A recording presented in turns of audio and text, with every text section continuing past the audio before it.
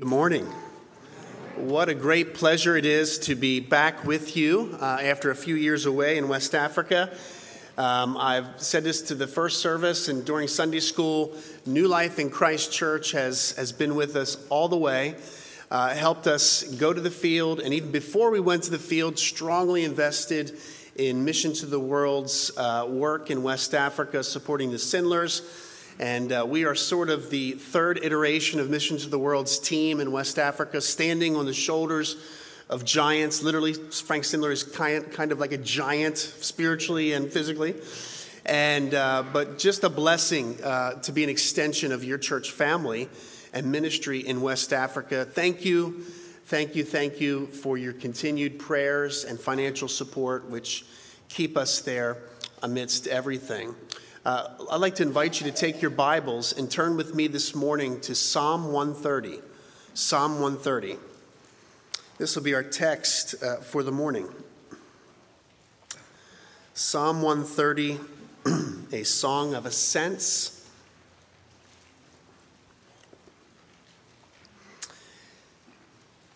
Here now is the reading of God's holy word. Out of the depths I cry to you, O Lord. O Lord, hear my voice. Let your ears be attentive to the voice of my pleas for mercy. If you, O Lord, should mark iniquities, O Lord, who could stand? But with you there is forgiveness that you may be feared. I wait for the Lord. My soul waits, and in his word I hope. My soul waits for the Lord, more than watchmen for the morning, more than watchmen for the morning. O Israel, hope in the Lord, for with the Lord there is steadfast love, and with him is plentiful redemption, and he will redeem Israel from all his iniquities. Amen. Let's pray. Father, thank you this morning for your holy word. Thank you that we can gather together for the privilege of worship, for your very presence among us. We pray now for your help, your Spirit's help, as we turn our attention to these verses, and we pray that you would illuminate your word to our hearts this morning. We ask this in Jesus' name. Amen. Well, in about a week's time, we will be making a return trip to Virginia, but this time to Lynchburg, Virginia, where our son Nicholas is finishing up his first semester at Liberty University, and we have a daughter and her husband who live in Lynchburg as well. But I'm sure that as soon as we get in the car and start to make our trip back to Delaware, invariably the battle of the playlists will begin. What is the battle of the playlists, you ask? Well, the battle of the playlist is the battle between the playlist that's on Nicholas's device and the playlist that is on our device for this 6-hour or so drive back to Delaware. And the two playlists do not agree. They don't match up. And, the whole idea of a playlist is so interesting and so modern, actually. If you grew up like me in the 70s and 80s, for you to have a playlist meant that you had taken a cassette tape. Some of you don't even know what that is. A playlist is a list of songs that you can play, your favorite songs organized by category or type or whatever. But to have a playlist in the 70s or 80s, you had to put a cassette tape in a double cassette player and play the song from one side so it could be recorded on the other side. Or better yet, you had to sit in front of your radio, wait for your song to play, and record it from the radio on your cassette. And you had to build a playlist, and it took time, and it was a real commitment. I remember the first time I was in a car with a friend, and I noticed that all of his favorite songs were playing, and he didn't have a cassette player. And I said, "How are you doing this?" And this was, he was cutting edge at this point, sometime in the early 90s. He had an MP3 player. Nobody had MP3 players. And he had an FM transmitter. So we were listening to the songs from the MP3 player over the car's radio, which was like amazing at the time. I wonder this morning, what's on your playlist? I don't necessarily mean your actual physical playlist, though it might say a lot about who we are. Maybe the songs you listen to on the way here. Our playlist usually is matched with what we're going through in life. Maybe you have a seasonal playlist for this approaching Advent season. Maybe you have a playlist like my wife does for cleaning the house. Maybe you have playlists for when you're not feeling real up and you need a playlist to pull you through. We create playlists to move us through the seasons of life and on the journeys of life. One way to think about Psalm 130 this morning that has been helpful for me, maybe it'll be helpful for you, is to think about Psalm 130 as one song on ancient Israel's playlist, a very specific playlist that included 15 songs that they would not listen to because they didn't have devices back then, because for most of human history, we've been singing our playlists. And ancient Israel had this group, this playlist of 15 songs called the Songs of Ascents that they would sing when they would make their pilgrim journey to Jerusalem for one of the great pilgrim feasts 3 times a year. And as they made that trip, they would pass through the steep valleys surrounding Jerusalem. And they would ascend out of these deep valleys and make that final 20-mile or so trek up to Mount Zion, where they would worship the Lord. These psalms weren't just for passing the time. These psalms, in fact, were carefully chosen and placed in this playlist by someone who came along after they were written, and they marked the pilgrim's lifelong journey of faith and prepared their heart to meet God. Now, what makes this psalm even more interesting to me is where it begins. It's a psalm of ascents, meaning we're going up to meet God in Jerusalem, to worship him there, but it's from the depths of despair. Notice where it begins. Out of the depths I cry to you. And I wonder, and we can't be sure about this, but I wonder if there was some purposeful geographical allusion behind including Psalm 130 in this playlist. Why? Because not everyone ascending to Jerusalem for these pilgrim feasts were ascending with their best life now in the rearview mirror. They weren't just ascending out of physical valleys, but they were ascending, some of them, out of hellish, dark valleys of emotional and spiritual pain. And yet they were on their way to worship the Lord in Jerusalem. This psalm makes the pilgrim playlist because it teaches us that the gospel we believe and want to share with the world works in the depths of our life. And I have a double burden this morning. My first burden is for someone who may have come in this morning who can identify already with this idea of being in the depths. You know you're in the depths, but you've ascended, and you're here with us this morning. My second burden is for a generation of covenant children that we're raising who are struggling to see how the gospel we believe relates to the pain we see all around us. And I'm fearful that we're losing some of our covenant children because we've not passed along this important truth about the pilgrim's journey through the depths and how the gospel relates to Christian pilgrims. So let's look at this psalm this morning together in 4 parts. You'll notice with me that it actually divides up thematically into 4 2-verse stanzas. And here are the 4 parts this morning. Number 1, verses 1 and 2, a cry from the deep. A cry from the deep. Number 2, verses 3 and 4, our assurance in the deep. 3, verses 5 and 6, faithfulness in the deep. And fourthly, verses 7 and 8, our double hope in the deep. Let's start at the beginning then, verses 1 and 2, a cry from the deep. Look at those verses again. Out of the depths I cry to you, O Lord. O Lord, hear my voice. Let your ears be attentive to the voice of my pleas for mercy. Last summer when we came home, 2 summers ago technically, when we came home for a medical leave, a short medical leave, a friend of ours kindly loaned us the use of their home on the Chesapeake Bay. And we were able to be there with our grown children, for some of our grown children for a week. It was wonderful. But as we went there, our friend told us, gave us 2 sort of rules or important points. He said, number 1, there's a long dock that extends out into the bay. Don't let your children jump off that dock because it's very shallow. Even all the way out to the end, it's only 2 to 3 feet deep at high tide. So don't let anyone jump off the dock.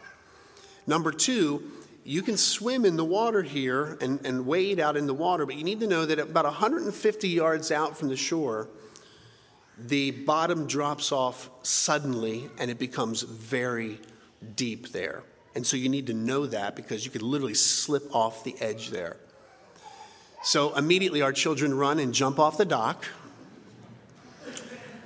and wander out to see where this deep water begins. And they're feeling around with their feet. It's cloudy water, so you couldn't see the bottom. And they could feel, even before their feet went over the edge, they could feel the depth coming because of the cold water that was down there. And of course, then they found the edge and they enjoyed running in 2 feet of water and jumping into the depths that were out there and beyond. And wouldn't it be great if we had somebody, a friend, who could mark out for us where the shallow waters of life end and the depths begin for us? We don't have that person, but we do have somebody better. You see, the bottom drops out of our life suddenly, without warning. 1 minute we're frolicking in the shallow waters of life, and the next minute we're over our head, we're in the depths, we're struggling to find a footing at the bottom. It's cold, it's dark, it's confusing, and for ancient Israelites, this whole idea of depths conjured up feelings of chaos, a scary place where sea monsters like the Leviathan lived, a flashback even to Genesis 1, a formless and void water-filled world before the days of creation commenced. It was sort of a decreation, so to speak, for ancient Israelites. A reminder that the world we live in is a world broken by the fall, filled with tragic surprises and many sorrows. And the world we live in is a world like that, and it is a world like that because of what we learn in Genesis 1 and 2. God created this world, created it perfectly. He planted man and his wife in the garden, gave them the command to fill and subdue the world and creation. Man rebelled against God, sinning, eating from the tree that he shouldn't eat, and was cast out of the garden. And from that point forward, the depths have been there for us all. Notably, the depth of sin and the depths of death, even eternal death. The psalmist doesn't identify his deep water. Wish he did on one hand, but glad he doesn't on another. Because he doesn't, we can make an easier application perhaps to all of our depths here. He doesn't tell us, for example, if this was a rough season of marriage. He doesn't tell us if he had lost a child in the past year. He doesn't tell us if he had a recent diagnosis that was terminal. He doesn't tell us if he lost his job. He doesn't tell us if neighboring enemies invaded the land and destroyed he and his family and carried them off to exile. He doesn't tell if there was a global pandemic.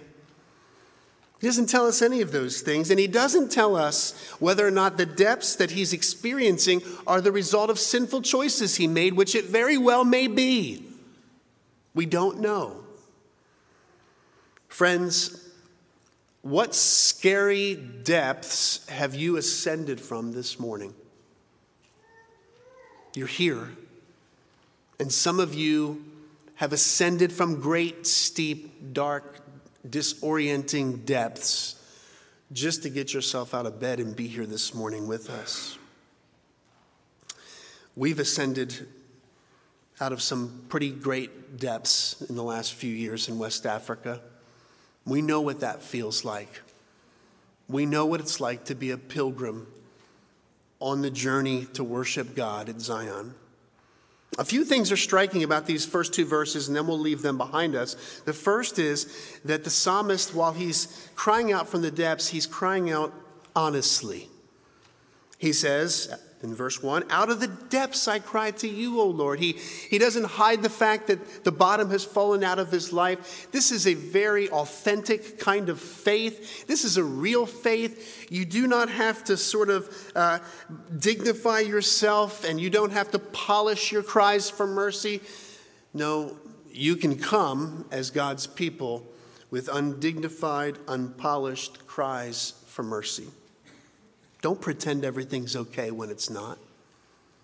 That's not authentic faith. We also notice that it's a very personal cry from the deep, and that should be noted. This isn't a general cry to a general God or the idea of God. In fact, if you note in this psalm, very interestingly, in each of the four stanzas, every two verses, the psalmist repeats the name of Israel's covenant God twice, 8 times in total. And that's, of course, the covenant God Yahweh, a name that they hardly would say, so holy, so reverent. But notice this is a personal God. This name, in fact, evoked a sense of God's faithfulness to Israel for generations and how he had rescued them, redeemed them from 430 years of slavery in Egypt, and how he had literally parted the depths of the sea in rescuing them and brought them to Canaan. This name invoked the sense of the unbreakable covenant that God had made with his people and the promise to be Emmanuel with them. And finally, notice it's a confident cry. It's even a brazen cry. It's almost like the psalmist is saying, hey, Lord, please sit up and listen carefully to my cries for mercy. Let your ear be attentive to my cries for mercy. Now, the question we ask when we get to the end of those first two verses, a very honest cry from the deep, a personal cry from the deep, a confident cry from the deep, is this. What assurance do we have that the Lord will hear us? Or better yet, what assurance do we have that after these depths or in these depths, the Lord is still a safe place for us to return? How do we know the Lord is safe after what has happened, after what has touched our lives, after the depths of despair that we are experiencing? How do we know that the Lord is a safe place? We've been there before. We've asked those questions at times. And the psalmist answers that as he catechizes his children who are in train with him, coming up through those valleys to Jerusalem to worship the Lord in verses 3 and 4, our second stanza where he says this: if you, O Lord, should mark iniquities, O Lord, who could stand? But with you there's forgiveness that you may be feared. Now, remember that word mark in verse 3. And if you're a person who marks words in your Bible, mark the word mark in verse 3. Because the psalmist uses it in a sort of play on words that's not immediately recognizable. I'll explain it in a minute. If you should mark iniquities, what does it mean to mark an iniquity? Well, the first thought that comes to my mind is of a gymnast performing a routine to a panel of judges who are attentively watching the gymnast and marking down every time he or she bends his legs and isn't supposed to, bends his or her arms and isn't supposed to, flexes the feet, arches the back in an improper manner, and all the other things, marking all those things down so that they can be tabulated into a final grade or a final score for the routine. And it used to be easy. It was just a 10.0. Now it's so complicated. You need to know that if you are in Christ this morning, The Lord is not judging your Christian routine as you flounder around in the cold, dark, disorienting depths that you find yourself in this morning. He's not marking you. He's not grading you. And that's really good news, because when we're in the depths, we're at our worst. When we're in the depths, we say things we shouldn't say. We're tempted to believe things we shouldn't believe. We do things we shouldn't do. We treat people, even those we love, in ways we shouldn't treat them. Because why? The bottom has fallen out of our life. But even at your worst, the Lord does not count your iniquities against you if you're in Christ. Now, I'm not saying that the Lord doesn't notice your iniquities. That's a stretch too far. He does notice your iniquities, and that's good news. You want him to notice your iniquities. You do not want him to turn a blind eye to your sins, because you need him the most when you're caught in sin. You need him the most when you're saying and doing and acting in ways you shouldn't act. You need him the most if this is part of a pattern in your life that you've struggled to break. So you want his attentive gaze. You just don't want it, and Pastor Doug said it already earlier in the service, you don't want it in a judgmental way. You don't want it in a condemning way. And there's a world of difference in a loving gaze of a heavenly Father towards his children who are caught in the depths, and the holy supreme judge who's ready to unleash heaven's fury upon sinners. There's a very big difference. The Lord is not tallying up. He's not counting your mistakes, because he has become the friend of sinners. He's become the friend of sinners. Now, who could stand before God in their hour of need if he marked our sins for even one day, let alone a lifetime? And the answer is no one. For all have sinned. All have sinned and fallen short of the glory of God. Unless God forgives sin, listen to me this morning, beloved. Unless God forgives sin, we are alone and condemned in our deepest hour of need. But God does forgive sin. Now, the question I have when I'm reading a passage like this is just where my mind goes, is how did Old Testament people know that?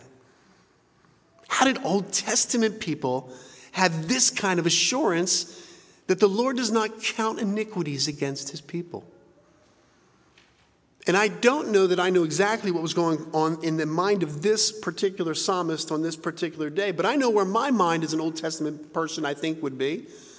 My mind would go all the way back to Genesis 3, where man sins and rebels against God. Treason, cosmic treason, is cast out of the garden, but nonetheless, man is clothed as God somehow kills an animal, provides clothing himself for sinful man to cover his shame.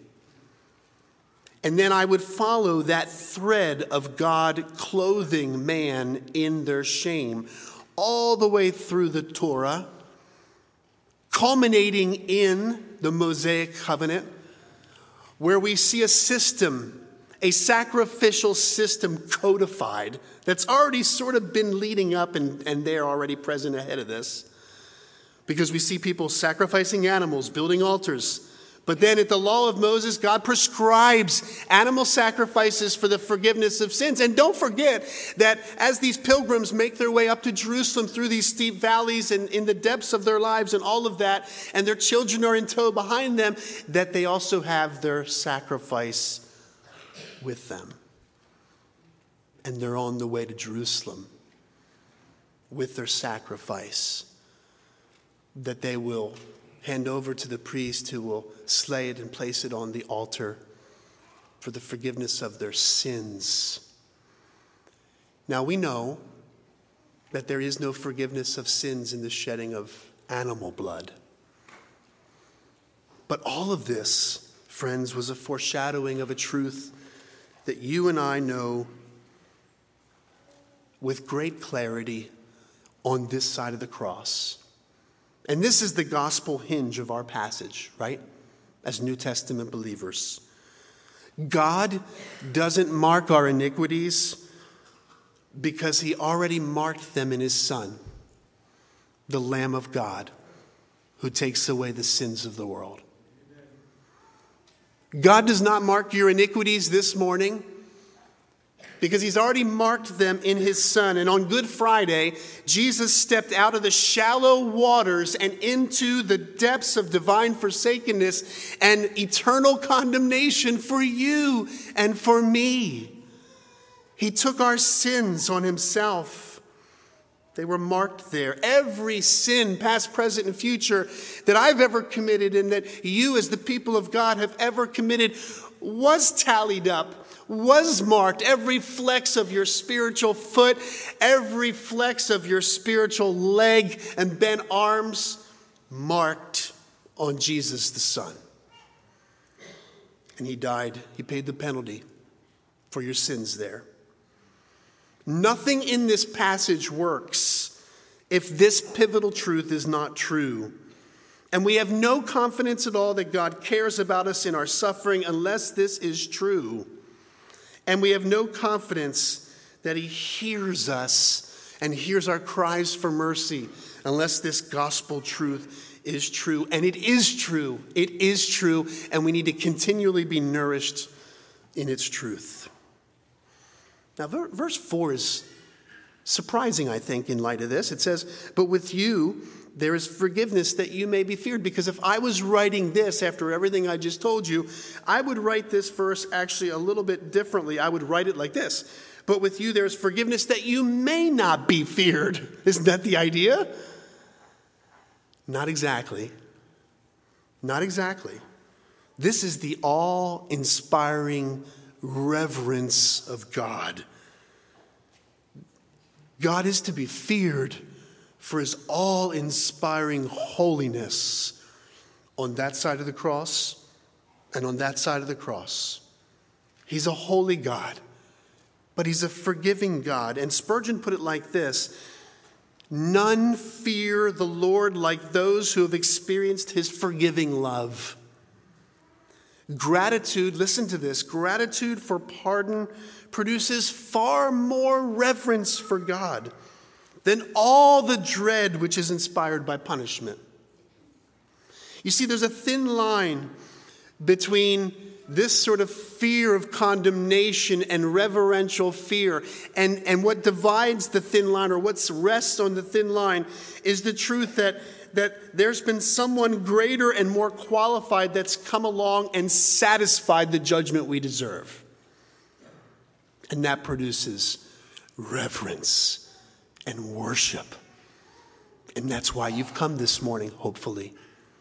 You've ascended to the church this morning, the spiritual holy temple, heaven's temple, which you and I are part of. You've ascended into worship this morning to celebrate and to worship God for his forgiving love, because he is holy. And he's satisfied sin's demands in the person and work of his own Son, Jesus Christ. Let me put it this way. How do we know that the Lord has not abandoned us in our depths? Let me make it more personal. How do we know that the Lord hasn't abandoned you in the suffering that you are facing, maybe this morning? Because it pleased him to enter historically into our world in the person of Jesus Christ and suffer and die for sinners. There may still be a curse over this world because of sin, but if you're in Christ, there's no curse over you. You've been set free from the curse of sin and death because he was forsaken. So now the question is, now what? We're in the depths. We know that God forgives sins, so he's not abandoned us in the depths, and we can make our cries for mercy. What does faithfulness then look like? And the psalmist in the third stanza gives us a very just brief, small glimpse of what faithfulness looks like. What does he say? Well, look at verses 5 and 6. He says, I wait for the Lord. My soul waits, and in his word I hope. My soul waits for the Lord more than watchmen for the morning. More than watchmen for the morning. The psalmist loves these repeated, vivid word pictures. In fact, in Psalm 131, in the very next psalm, we have a similar repetition in verse 2. But I've calmed and quieted my soul like a weaned child with its mother. Like a weaned child is my soul within me. These are repeated so that we will pause and we will reflect on this image. This word picture is supposed to communicate something about what faithfulness in the deep looks like to us. And as I mentioned earlier, from verse 3, referencing the word mark, here's the play on words. The word mark in verse 3 is the word watch. Remember, the gymnastics judge is watching the routine? And the root here is the same root word for watchman. And so the idea is that because the Lord, Yahweh, is not a watchman of our iniquities as a judge, we are transformed into watchmen for the morning. Because he is not a watchman of our iniquities, we can be watchmen for the morning. That's the idea. Now, these verses teach us what we are to do. No, better than that, they teach us who we are to be in the depths. And who are we to be? We are to be watchmen. But what is a watchman? Well, in the ancient world, ancient cities had watchmen. Many cities today, by the way, still have watchmen. And these watchmen would be placed on the wall or in a tower, and their job was to watch that enemies didn't come at night and attack the city, and plunder the city, carry off its people and possessions. Their job really was to just stay awake and not fall asleep, so that if somebody was coming, they could alert the people of the city and give them a fighting chance to protect their city. And by the way, we were surprised when we got to West Africa to find out how important it was that we had a watchman. We had to go find and hire a watchman who would watch our compound at night, stay awake till the morning so that thieves and robbers didn't come in at night and steal all of our possessions or worse. And not sure what the Lord had in mind behind this, but that actually happened. We had a watchman. He was supposed to stay awake. He fell asleep, probably so that I would understand this psalm better. That's probably why this happened. He fell asleep.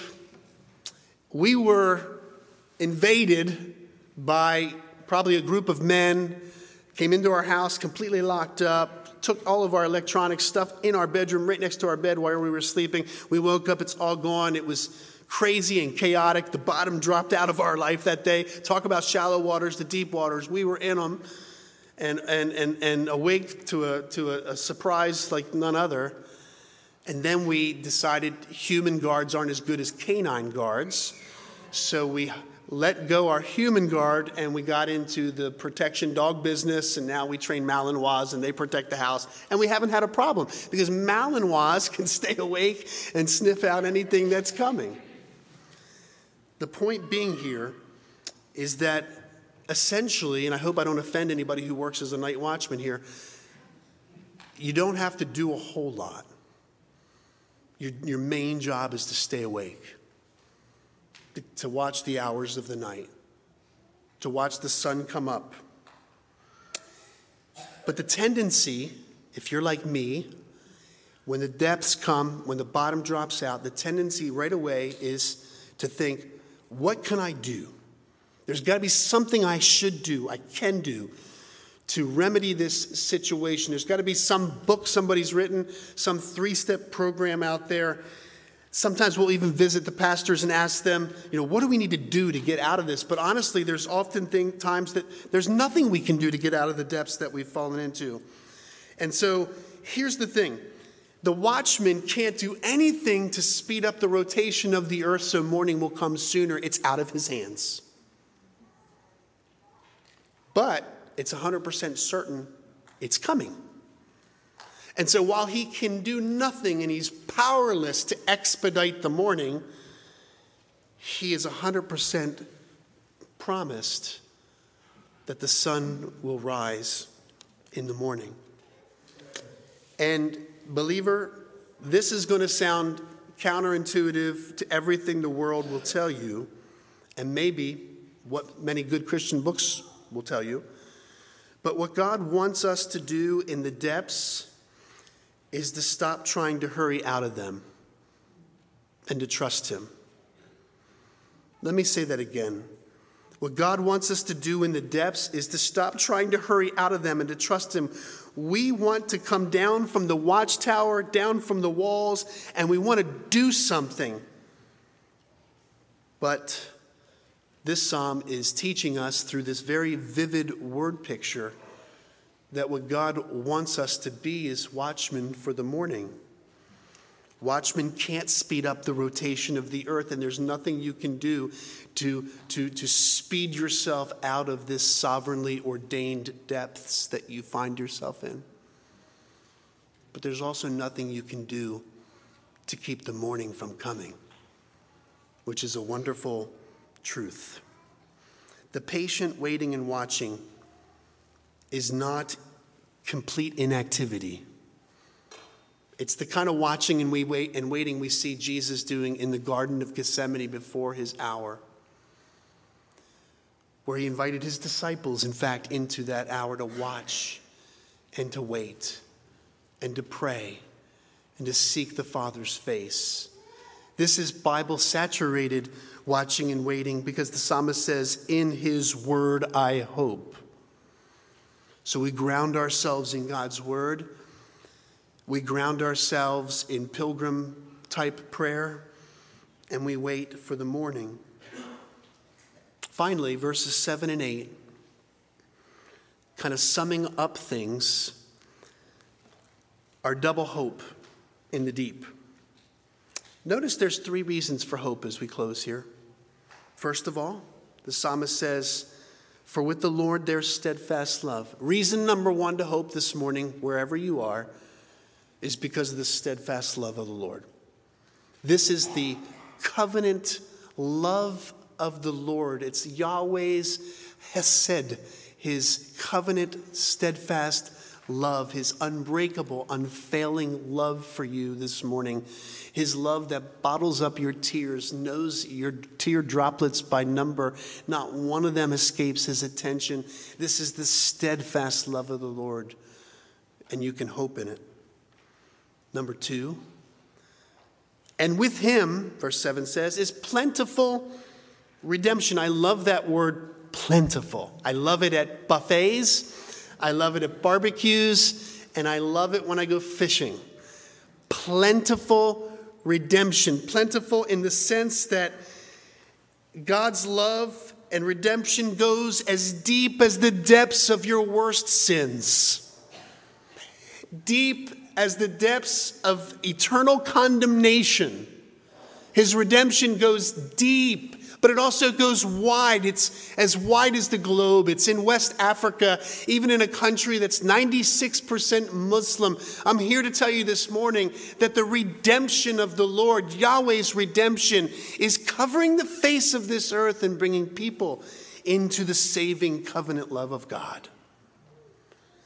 And thirdly, he will redeem Israel from all his iniquities. And there's a double horizon here. There was a single horizon probably for the psalmist. What do I mean by single horizon? Well, the psalmist was looking forward to something that seems yet still in the future. He will redeem Israel.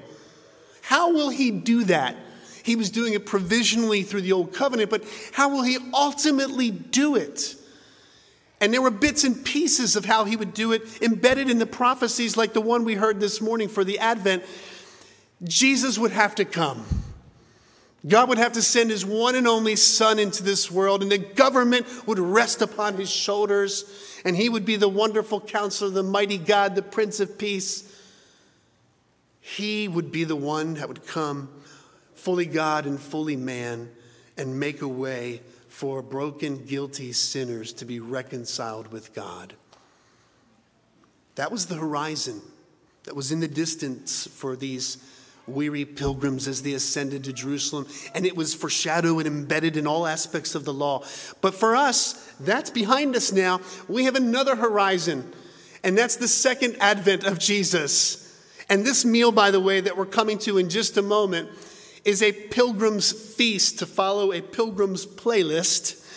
And this feast looks back to what Jesus has already done, but it looks forward to his return when he makes all things new and he dries up our tears and he makes everything broken perfect in this world again.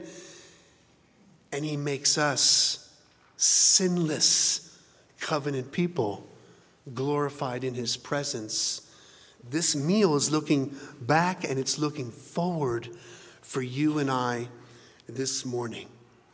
And so we come here because we not only need good pilgrims playlist songs, but we need pilgrim meals, nourishment along the way, especially in the depths. And so we come, and what's great is you don't typically invite your enemies to join you at the table. You invite your friends. You and I are invited to this table because having been enemies, we've become friends and sons and daughters of the King of the universe. And he is pleased to meet us here and allow us to feast upon him, the bread of life, as we go through even the most difficult, darkest, disorienting depths. Press on in faith, beloved. Let's pray. Father, thank you this morning for your word, and thank you for the gospel. Thank you that we can come to the table now and be nourished by this means of grace. Pilgrims who are hungry this morning to know the beauty of the gospel, be nourished by it more and more. Be with those especially who have come in out of deep depths. Be God to them. We ask in Jesus' name.